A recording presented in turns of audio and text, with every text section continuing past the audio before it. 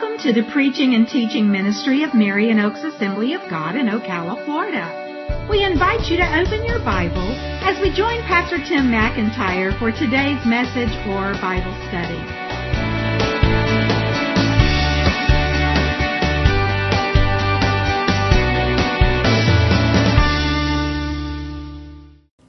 We continue our Bible study on the life of Peter, subtitled From Fisherman to Follower of Jesus. And the title of our lesson tonight is But God.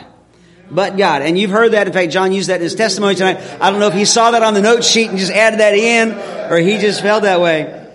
But what thoughts come to your mind when you hear the phrase, but God? Things are going bad. All right. Things can go really bad.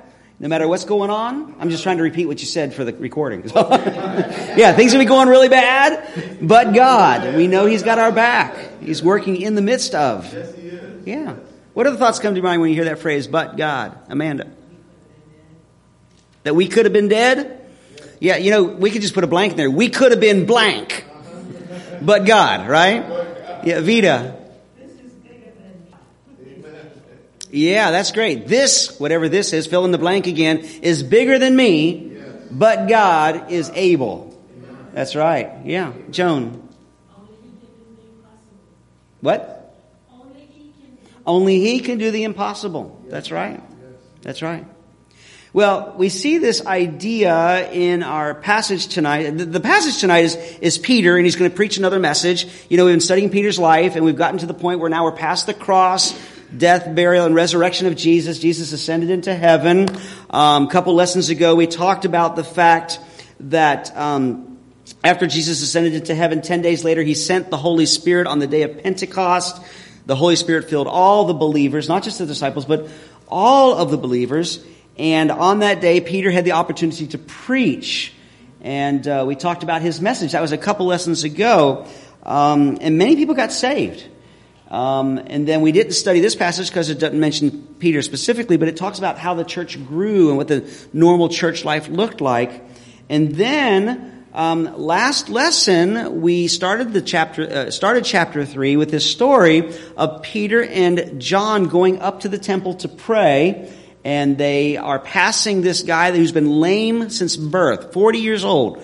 40 years he's not been able to walk, and he's begging people, asking people for alms. That's how he supports himself. And Peter and John are moved upon by the Holy Spirit. Peter says, "Listen, look at me," you know, because beggars would not look at people. That was just the posture you just kind of hoped and prayed that they would give. And he said, "Look at me." And the guy looked up expecting something, and he said, "I don't have any money, but what I have, I give you. And in the name of Jesus of Nazareth, get up and walk." And this guy who had never walked in his life not only got up and walked, but he began to jump up and down, praising God, this tremendous miracle. We studied that last week. Okay? Well, this great crowd gathers. We're going to read that in just a moment. And Peter gets a chance to preach. And his whole intent is to use this opportunity to point people to Jesus. Okay, but in the midst of this, he talks about this idea of but God. All right? And it talks about how God has a way of turning things around. We're going to read our text in a minute, but right in the middle of it, in verse 15, in the English Standard Version, it says this. Peter's talking about what happened to Jesus. And he says, "And you killed the author of life, whom God raised from the dead." Okay? You killed him, but God raised him. And this translation says, "You killed whom God raised." Same idea, but the NIV, the NLT translations actually say that. You put him to death, but God raised him up. And so the idea is that God has a way of turning things around. From things as small as little details of our life, circumstances, our whole life. I mean, we all could probably give a testimony of how God has turned at some point and along the way our whole life around. But not just that, but the whole course of the world. Okay? And the thing that's really cool is that nothing can keep God from doing that. All right? So we're going to see all this in our text, how God used events of this world that were going one direction, and He totally changed it to accomplish His plan. But how He does the same thing in the direction of our lives and in the circumstances of our lives. Okay? So in this passage, Peter has again an opportunity to preach. There's a lot of different directions we could have gone with this passage tonight. And he's pointing people to Jesus again. He calls them to repentance. We'll talk about it on the way through. But I wanted to really focus on this idea of but God. You know, whatever's going on in our lives, whatever we're doing, God, as Sonny says, he's got our back. Yes. Okay? So, this lame man is healed. All right, I just recounted that to you. You know, Peter says, I don't have any money, but get up and walk, and he did. Why did God heal the lame man? And I'm not looking for an answer that's in Scripture, because it doesn't say, well, God healed him because. Why do you think God healed this lame man? Katie? Because what? Because it was his will. He wanted to. Okay, so why did he want to? Lynn? He wanted to get their attention. He wanted to get the attention of the lame man. You said there, so I'm assuming you're talking about everybody else around. Yeah. He wanted to get everybody's attention so that Peter would have the opportunity to share the gospel. So did God just use this lame man to get everybody's attention? Okay, he's also using it in Peter's life. You know, Peter is emerging even more as a leader, and not just because he wants to be the leader, but because God wants to use him, and so showing him that he can be used. All right? The reason I asked you the question, did God just use this lame man, is kind of like a means to an end. I think that the other aspect of it is because God really cared about the lame man, right? I think we'd all agree with that, but, you know, they're not mutually exclusive. God cares about us and everything we go through, but he also wants to use what he does in us and through us and to us as an example to other people of his love and to reach other people. And so we got to keep that in mind, you know, whenever we're praying and asking God to do something in our lives and all that kind of stuff, knowing that he loves us, he wants what's best for us. He doesn't always answer our prayers the way we want him to, or when we want him to, or how we want him to. But whatever he does choose to do, he does want what's best for us. But in the process, he also wants to use it to reach other people. And we're definitely going to see that in this story. So I think we've got both the concern for the man, but also concern for all the people that are around that need to know that Jesus is the Messiah. Okay? So we're going to be looking at Acts chapter 3, verses 9 to 26. And we're going to read it one section at a time, okay? But the first point I have here on your note sheet, God has a plan, and he wants our attention. Now, I could have put God had a plan and he wanted the people's attention, but I wanted to bring it up to date. I wanted to bring it to us. He wants our attention. All right? So let's look at the story here in Acts chapter 3, starting in verse 9, going through verse 13.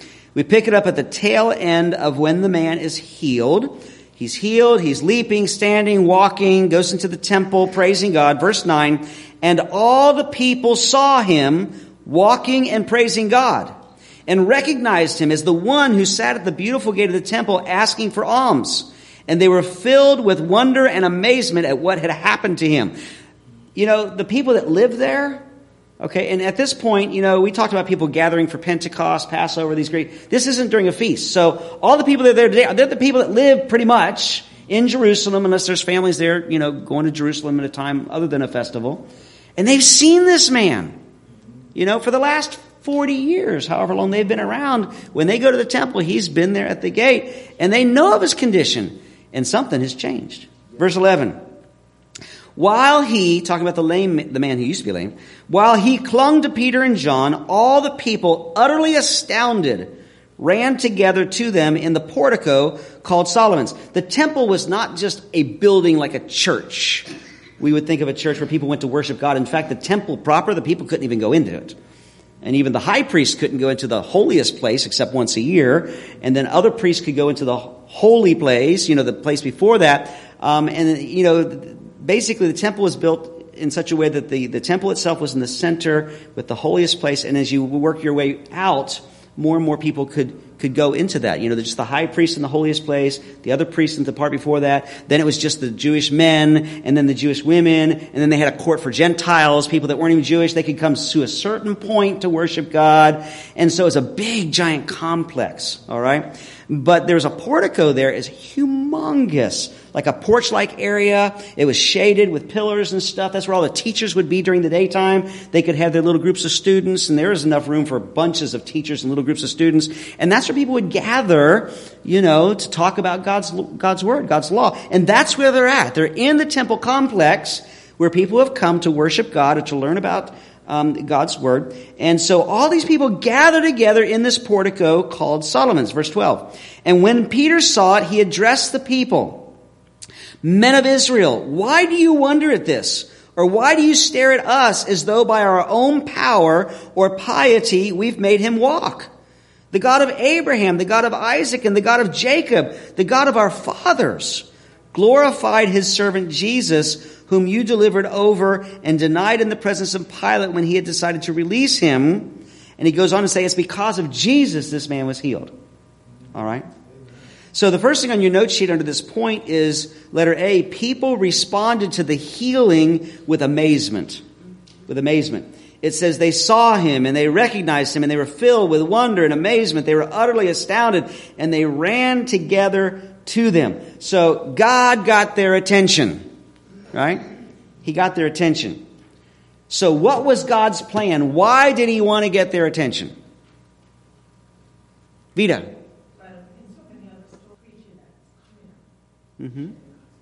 Okay. So God wanted to get their attention so that there'd be an opportunity for them to hear the gospel. And that the words that Peter would speak was confirmed ahead of time by power. Sometimes you have the preaching and then some miraculous thing that happens afterwards that confirms the sign. Jesus said the gospel we preach with signs following and all that kind of stuff. But sometimes God did a miraculous thing to get his attention, say this is something real, this is something big, this is a big deal. So God got their attention. His plan was that they hear the gospel. Now, as we think about today, how does God get people's attention today? It's true that today sometimes still God does the miraculous, right? And we'd certainly like him to do it a whole lot more often. And we should pray for the miraculous, for healings and all that kind of stuff. But there's other ways that God can get people's attention, can't he? How else does God get people's attention today? He wants them to hear the gospel. He wants them to respond to him drawing them to his. How else does God get people's attention today? By disasters, yeah. Sometimes, the things that happen in our world, whether it's natural disasters or a man-made disasters, that's why so often we pray when there's a hurricane, when there's tornadoes, tsunamis, whatever. God, help the people that are in need, but in the midst of it, may they come to know Jesus because, believers helping out. Or even in the midst of man-made disasters, like we just prayed recently with the school shootings and all the other shootings that's cropping up now. God, help the people that are going through there, but may it turn people to you. We prayed that way all the way through COVID, all the unusual things, and it's interesting. I was talking to somebody, a friend of mine, not part of our church, and he said, it's really sad because if you look at the history of our nation, and even just in the last 10, 15, 20 years, whatever, 9/11, when there's been a big disaster, natural disaster, or 9/11, something like that, and you see where everybody's like, we got to pray. Even non-religious people start acting religious, especially the politicians. And there may be any number of motivations on why that is, but they're all like, we need to pray. He says, but I didn't see that during COVID. Not that nobody did that, but there was no united call like, we've got to pray.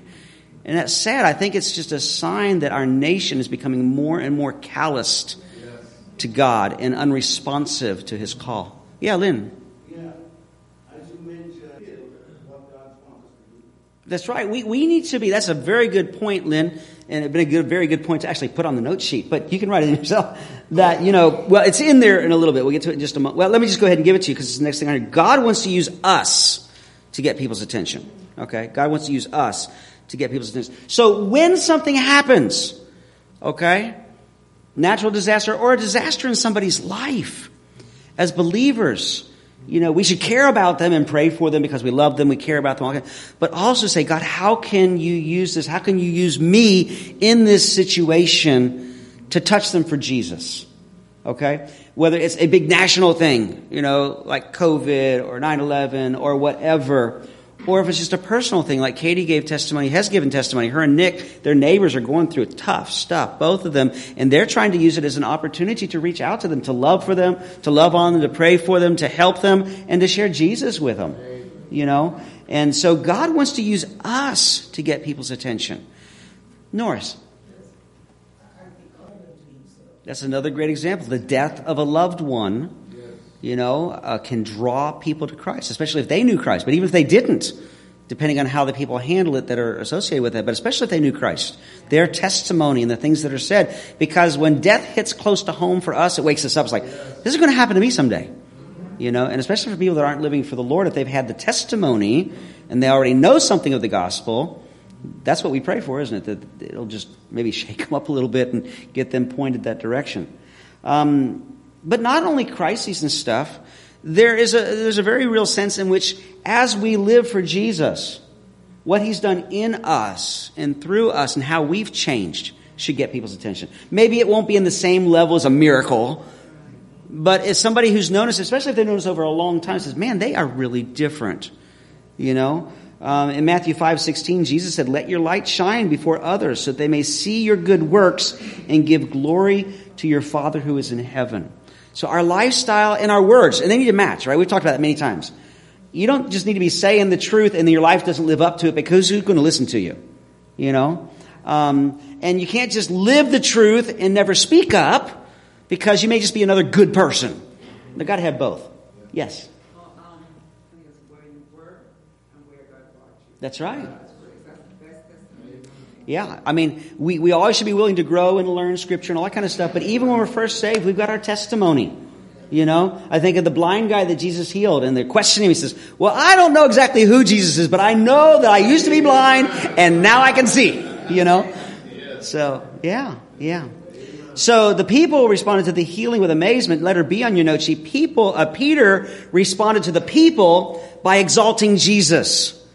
Okay? Now think about Peter and where he's been, where he's come from. Peter has changed a lot in the last couple of months.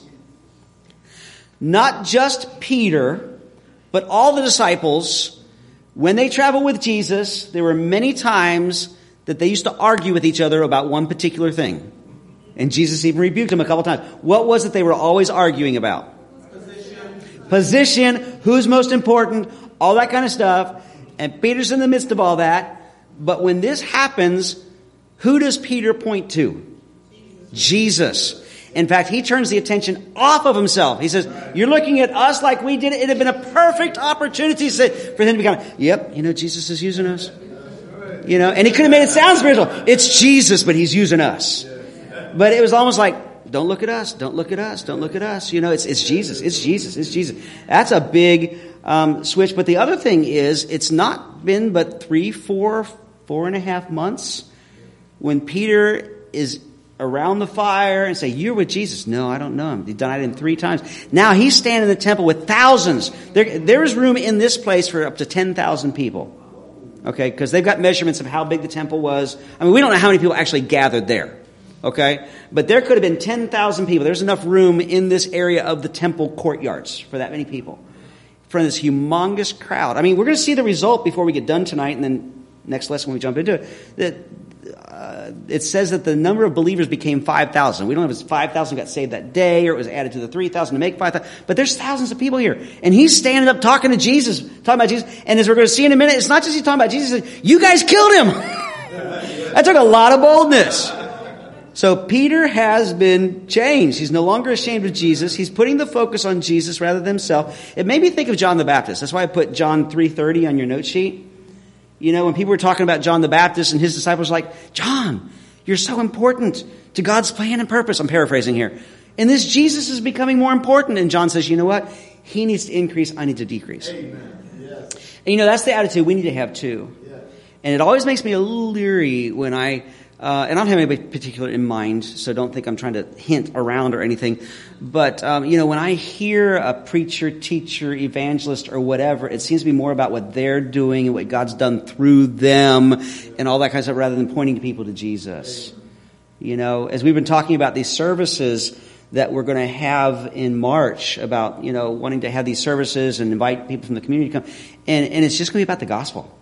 We want people to hear the gospel. It's not going to be about the people themselves who are preaching, and we're going to have a variety of preachers, and we're working on who we're going to have come preach and all that kind of stuff. But one of the things that we've talked about is it needs to be people that are going to point people to Jesus. It's not going to be about them. It's going to be about Jesus. And it's not going to be about money and offerings. It's going to be about Jesus. And that's what we need to do. We need to point people to Jesus. And so Peter pointed people to Jesus and their need to accept them. But notice what he did. He's doing very similar to what he did on the day of Pentecost with his sermon there. If you were here for that message, he started where the people were. On the day of Pentecost, they saw all the signs and wonders, and the Holy Spirit came. People were speaking in other tongues. What is this all about? Oh, the people are drunk. That's exactly where Peter started. No, they're not drunk. This is, and he starts explaining from Scripture. He's doing the same thing. God did this miraculous work in this lame man, and he says, okay, well, listen, this guy, it wasn't us, it was God. And now he goes into Scripture, okay? He goes into this talking about what the Bible had to say about that. Now, the same thing should be true for us, that when we have the opportunity, we're talking with people. We can talk about anything we want or whatever, but we need to get around to pointing them to Jesus. On your note sheet also I have Acts 1:8, which many of you would recognize. But you will receive power when the Holy Spirit comes upon you, and you will be my witnesses. Amen. Okay, what is a witness? It's somebody who tells about something they've experienced, seen, heard, or whatever. If you've experienced Jesus, you're a witness if you tell about what you've seen and you've heard. Okay? The second point here, we don't like to talk about. God has a plan that wants our attention, but the second point is we resist God. I don't know if that offends you a little bit. It was tempting to put people resist God. I don't want to put I resist God. I'm so glad that now that we know Jesus, we never resist God anymore, do we? We still do sometimes, don't we? In our flesh. That's why I left it the way I have it. We resist God. Now we're going to see that in his message here. And Peter just doesn't hold back. Go back to verse 13. We did read a little bit of that. Peter's talking, he says, the God of Abraham, the God of Isaac, and the God of Jacob, the God of our fathers glorified his servant Jesus, whom you delivered over and denied in the presence of Pilate when he had decided to release him. Where he says, even Pilate didn't want to kill him, but you basically forced him to. He goes on, but you denied the holy and righteous one and asked for a murderer to be granted. He says, not only did you do this, but you let somebody who was tremendously guilty go free. And asked for him to go free. And you killed the author of life, whom God raised from the dead. To this we are witnesses. And so he points out the bad news. We talk about the good news. People need to hear the good news. But, the good news isn't really, really good news until you know the bad news. I've used this illustration before. It's like if somebody discovered a cure for pancreatic cancer, that'd be tremendously good news. But who would be extra good news for? The people who have pancreatic cancer. They already had the bad news, right? And so people need to know the bad news, but we don't need to beat them over their head with it. But lovingly, tactfully, people need to know about the sin problem, right? He says he talked to people, he said, you delivered him over, you denied him. He said that twice. You denied him. You asked for a murderer. You killed the author of life. One person put it this way, they gave death to the one who gave them life. Yes. The author of life is basically saying Jesus was involved in creation. He's the one that causes us to have life. And not just spiritual life and eternal life, but physical life. And they put him to death. Now he's talking actually to the people, many of whom were probably involved in that process. If they weren't in Jerusalem at the time, they were because of their leadership. That was their at that time. Okay, so but the thing is that, as I jokingly said, well, thank God we don't ever resist God anymore. It's a root problem we all have to deal with, even as believers. Even if we've been believers for a long time, there is that tendency of our flesh to want to resist God, and we need to be aware of that. Romans 3:23, basic scripture, all sin and fall short of the glory of God. We can also still be drawn to that. So we resist God. The next thing on your note sheet there, number 3, the next point on your note sheet, God's plans are accomplished in spite of our resistance. And this is the good news. Okay, so after saying you killed the author of life, verse 15, whom God raised from the dead, to this we're witnesses. He says, and by his name, by faith in his name, has made this man strong, whom you see and know. And the faith that is through Jesus has given the man this perfect health in the presence of you all. And now, brothers, I know that you acted in ignorance, as did also your rulers. But what God foretold by the mouth of all his prophets, that his Christ would suffer, he thus fulfilled. So even the worst that the devil could do through God's own people could not stop God's plans from being fulfilled. You got a comment, Lynn? Yeah. Anytime we choose to not do what God's asked us to do, whether it's a specific command, principle, or whatever in his word, or something he's spoken to our heart, we're resisting God. You know, and Paul talks a lot about that. We could do a whole study on that, about resisting the Holy Spirit and all that kind of stuff. And it actually leads into this point, and I wanted to make this clear. It says God's plans are accomplished in spite of our resistance. Now, we're talking about his plan for salvation, okay? All the horrible things that the enemy did through the Jewish leaders, and the people supported the Jewish leaders at this time, putting Jesus to a horrific death, did not cause God's plan to be sidetracked. In fact, God used it. Okay? Now, but I also want to say that this statement I make here is true. God's plans are accomplished in spite of our resistance. But we also have to keep in mind that on a very personal level, okay, God can still accomplish his plans in and through our lives, but we can, how do I want to phrase this? We can, through our resistance that we just talked about, not experience all the good things, all the best that God wants us to have. Okay? Because there's always consequences to sin and to resisting God. You know, God may want to do this for us. He's got this great plan for us, and we miss out on part of it because of our resistance. But his ultimate plans can never be overcome by anybody's sin, by anybody's opposition, by the enemy, by ours. Okay? But some of his plans in our lives, we can thwart some of the good stuff that God has for us. Vita, did you want to make a comment? Oh, it's okay. All right. Huh? Yeah, Jonah's a great example. Jonah still got the message to the Ninevites. He didn't want to go, and he says, "You're dead," basically. God used it anyway, but he wasn't happy about it. And so they put him to death, but it says God raised him from the dead. I got this on your note sheet, and this is one of the principles we talk about a lot because it's a promise we like to cling to. God turns bad into good. Weakness into strength, infirmity into health. Romans 8:28, and we know that for those who love God, all things work together for good, for those who are called according to his purpose. And it's through faith. This is by faith in the name of Jesus. By faith in the name of Jesus. What does that mean? It means faith in Jesus, not just you use his name as some kind of magic formula. You know, I mean, the same thing is true in our prayers. We pray in Jesus' name. It's like, well, if I tack that on the end, God has to do what I want him to do. No, it's just saying, I'm praying in the name of Jesus by his authority, which means I believe that this is what Jesus would want, you know, and he's given me authority to come to my Father in his name because of what he's done for me, you know, and asking for what I need. And that includes salvation by faith in Jesus, who he is, what he's done. In this case, in the fact that he's the healer. And so in faith in his name brought about the healing. But it's interesting that by faith in his name, who had the faith? Going back to the story of the lame man that was healed, who had the faith? The lame man? The lame man was just asking for alms. And Peter says, I don't have any money. Peter had some faith. Definitely Peter had some faith or he wouldn't have spoke up, right? And did the lame man have faith? Well, at the very beginning, he wasn't even looking for healing, but it could be that Peter's words stirred faith within him. So it could be a combination of Peter's faith, John's faith, and the lame man's faith. You know, we see this acting in Scripture in a number of different ways, even in Jesus' ministry. Sometimes it's the person themselves' faith. Sometimes it's a partial faith. Remember the guy that brought his son to be healed? And Jesus said, well, if you believe, if you have faith, he said, well, I believe, but help my unbelief.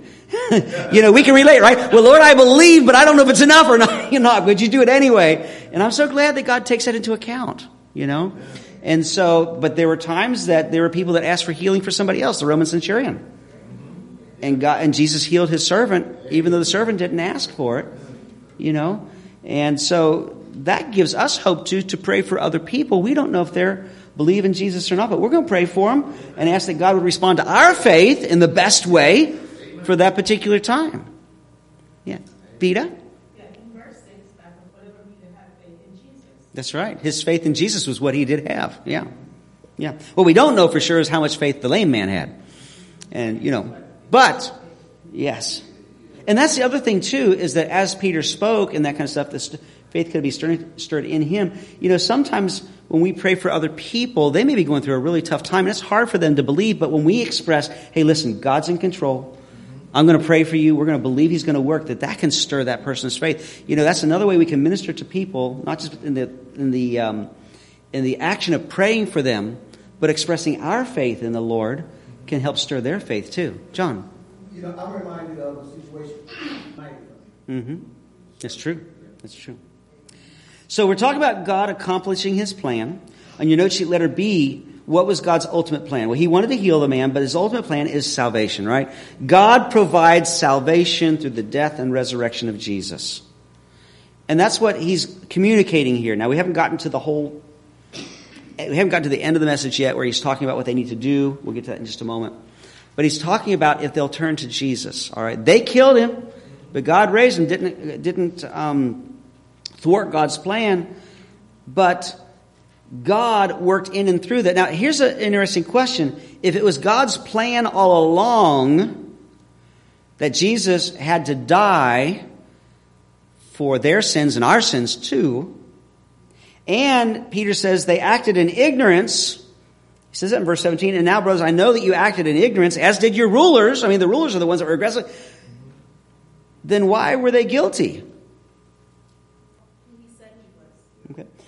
Okay. Exactly. Even though they didn't fully understand what they were doing, they did understand enough that they were still doing the wrong thing. And they're still saying, you see, even though they said, well, you were acting kind of in ignorance and all that kind of stuff, it doesn't mean that they were not guilty. They didn't understand the full implications of what they were doing, but they were still resisting God. Okay? And even in our own society, just because you don't know the law doesn't mean you're not supposed to keep it. That's right. And if you break the law, even if you don't know it, you're still going to pay the price. Right? Yeah, were you going to say something, Lynn? No, I just talking about that thing because he really cannot understand. Yeah. That's right. Paul said something very similar, that what he did was out of ignorance too. He had a zeal for God, but he was still guilty of sin. But see, here's another reason why it's so important that we lovingly share the whole truth. You know what I'm saying? Because there are probably plenty of people out in the world that they may know that, well, I'm not really the best of people, but I'm not that bad. And it's not like we want to convince them they're terrible, horrible people, but that we're all sinners in need of a Savior.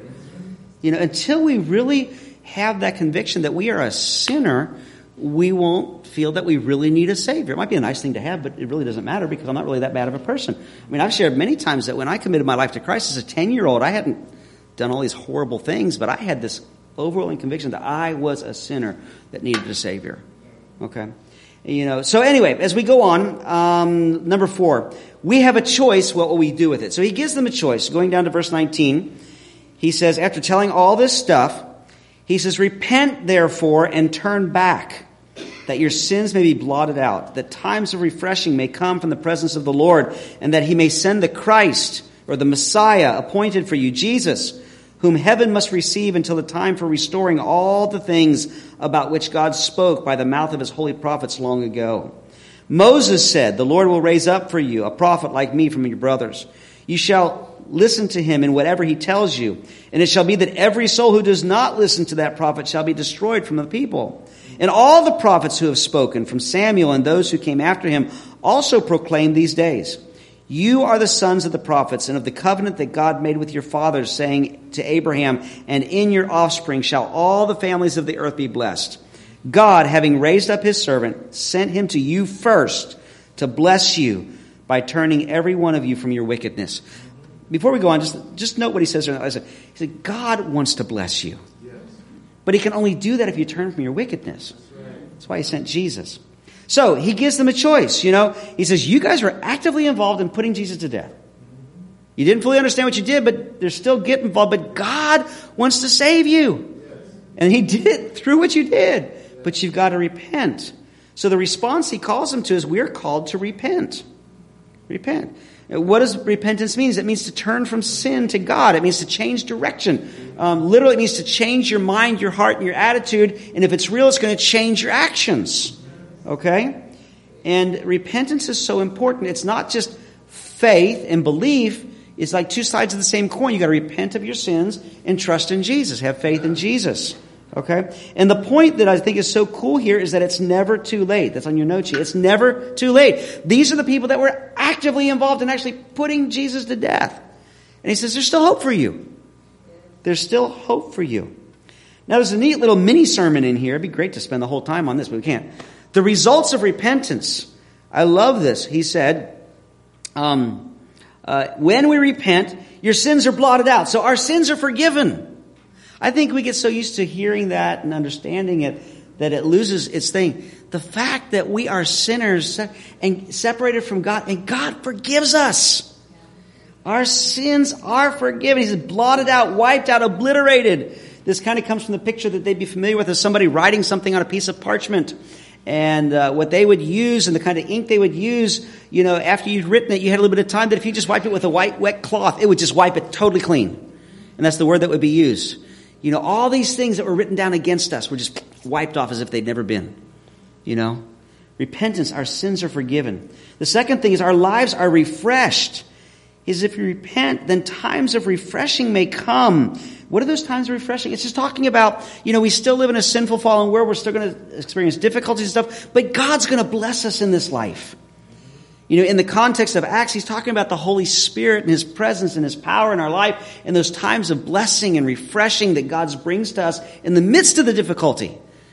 I'm so glad that God brings those times of refreshing. Okay? Spiritual blessings, the presence and power of the Holy Spirit. And then the third thing is our future will be perfect. Okay? He says, until, we got these times of refreshing, life can be difficult from times, but God's working in there, until the restoration of all things, the things that have been prophesied all through the Old Testament, that one day God's going to make everything right. And we look forward to that. Our future will be perfect. Looking to that future second coming of Christ and the millennium and the new earth. Okay? Now, for the Jewish people, Peter's preaching to the Jewish people.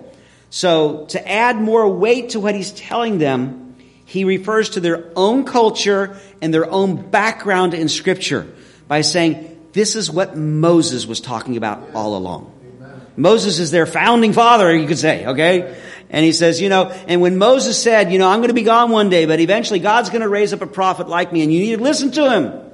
Do what he says. If you don't, you'll be destroyed. And there were many people that came along after Moses that spoke for God, but ultimately it's talking about Jesus. Amen. He says, Jesus is the one that Moses was talking about. And not only Moses, but all the other prophets, starting with Samuel through all the other ones. And they're all talking about Jesus. And then he goes all the way back to their true founding father, which was Abraham. He says, when God spoke to Abraham at the very, very beginning and founded our nation and our people, he says, through your seed, through your descendant, everybody will be blessed. And he's talking about Jesus. So he uses all the heroes of their faith, all the people that are talked about in their scriptures to say, all of the scriptures, all of God's heroes, all of God's leaders, all the way through have been talking about this Jesus.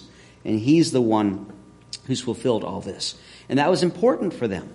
Okay? Now, it wouldn't be as important if we're out there talking to somebody who knows absolutely nothing about the Bible about, Moses said this and Abraham. It's like, who are they? We got to relate to people where they're at in their understanding of Scripture. But this was very key in this message for the people that he was talking to. Now, one last thing before we wrap this all up. It says at the end of what he said, verse 26, God, having raised up his servant, sent him to you first. He said, God sent Jesus to you first. Even Jesus, when he was in ministry, he told his disciples to go out. He says, first preach to the Jews. And sometimes it raises the question, why did he do that? It's because God had been preparing them all along. They're the ones that already had a relationship with God. They're the ones that knew the true God or knew of the true God. They're the ones that had the words of God. They're the ones that had had God speaking to them for centuries. So they had been primed, they'd been prepared. So they were the ones that God sent Jesus to, and he was from, so that they could receive it, and that would be the foundation from which then the message could go to the whole world. Okay, and so that's what that's all about. So, we're running out of time, so let me just finish up. So we get to the end of the sermon here, but that's not really the end, but it is because on your note sheet under conclusions, the sermon was cut short, but it still had good results.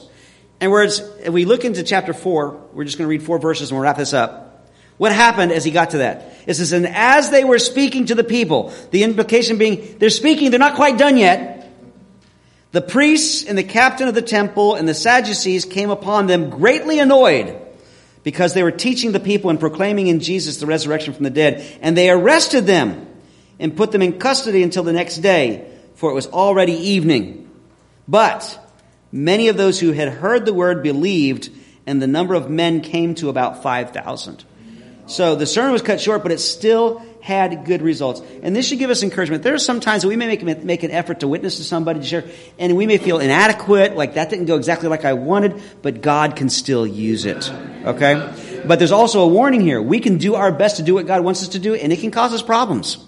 The question is, will we still do what we're supposed to do? And that's going to be the next lesson in a couple of weeks when we see them standing before the religious leaders who are threatening them because they're doing the right thing. Okay? So what can we learn from this? God will use us to draw people to himself. He wants to get their attention through you, through your life, your words, your testimony, so they can come to know him. The other thing that's a little bit different, a different aspect of it, we want to be careful that we don't resist God's working in our lives and God's plan for us. And a great promise that we see here is God can turn anything around, whatever you're facing, but God. Right? And then we can also be very thankful to God for the results of repentance. If we know him, we have salvation, forgiveness of sins, times of refreshing, and our future looks really good.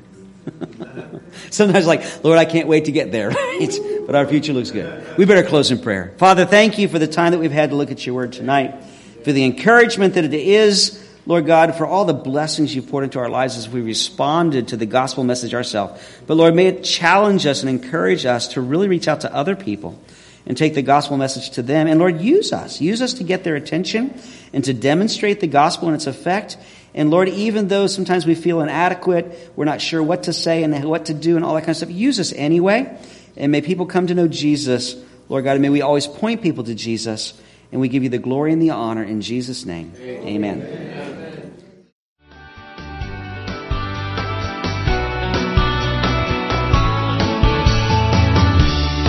We hope you've enjoyed listening to today's message or Bible study.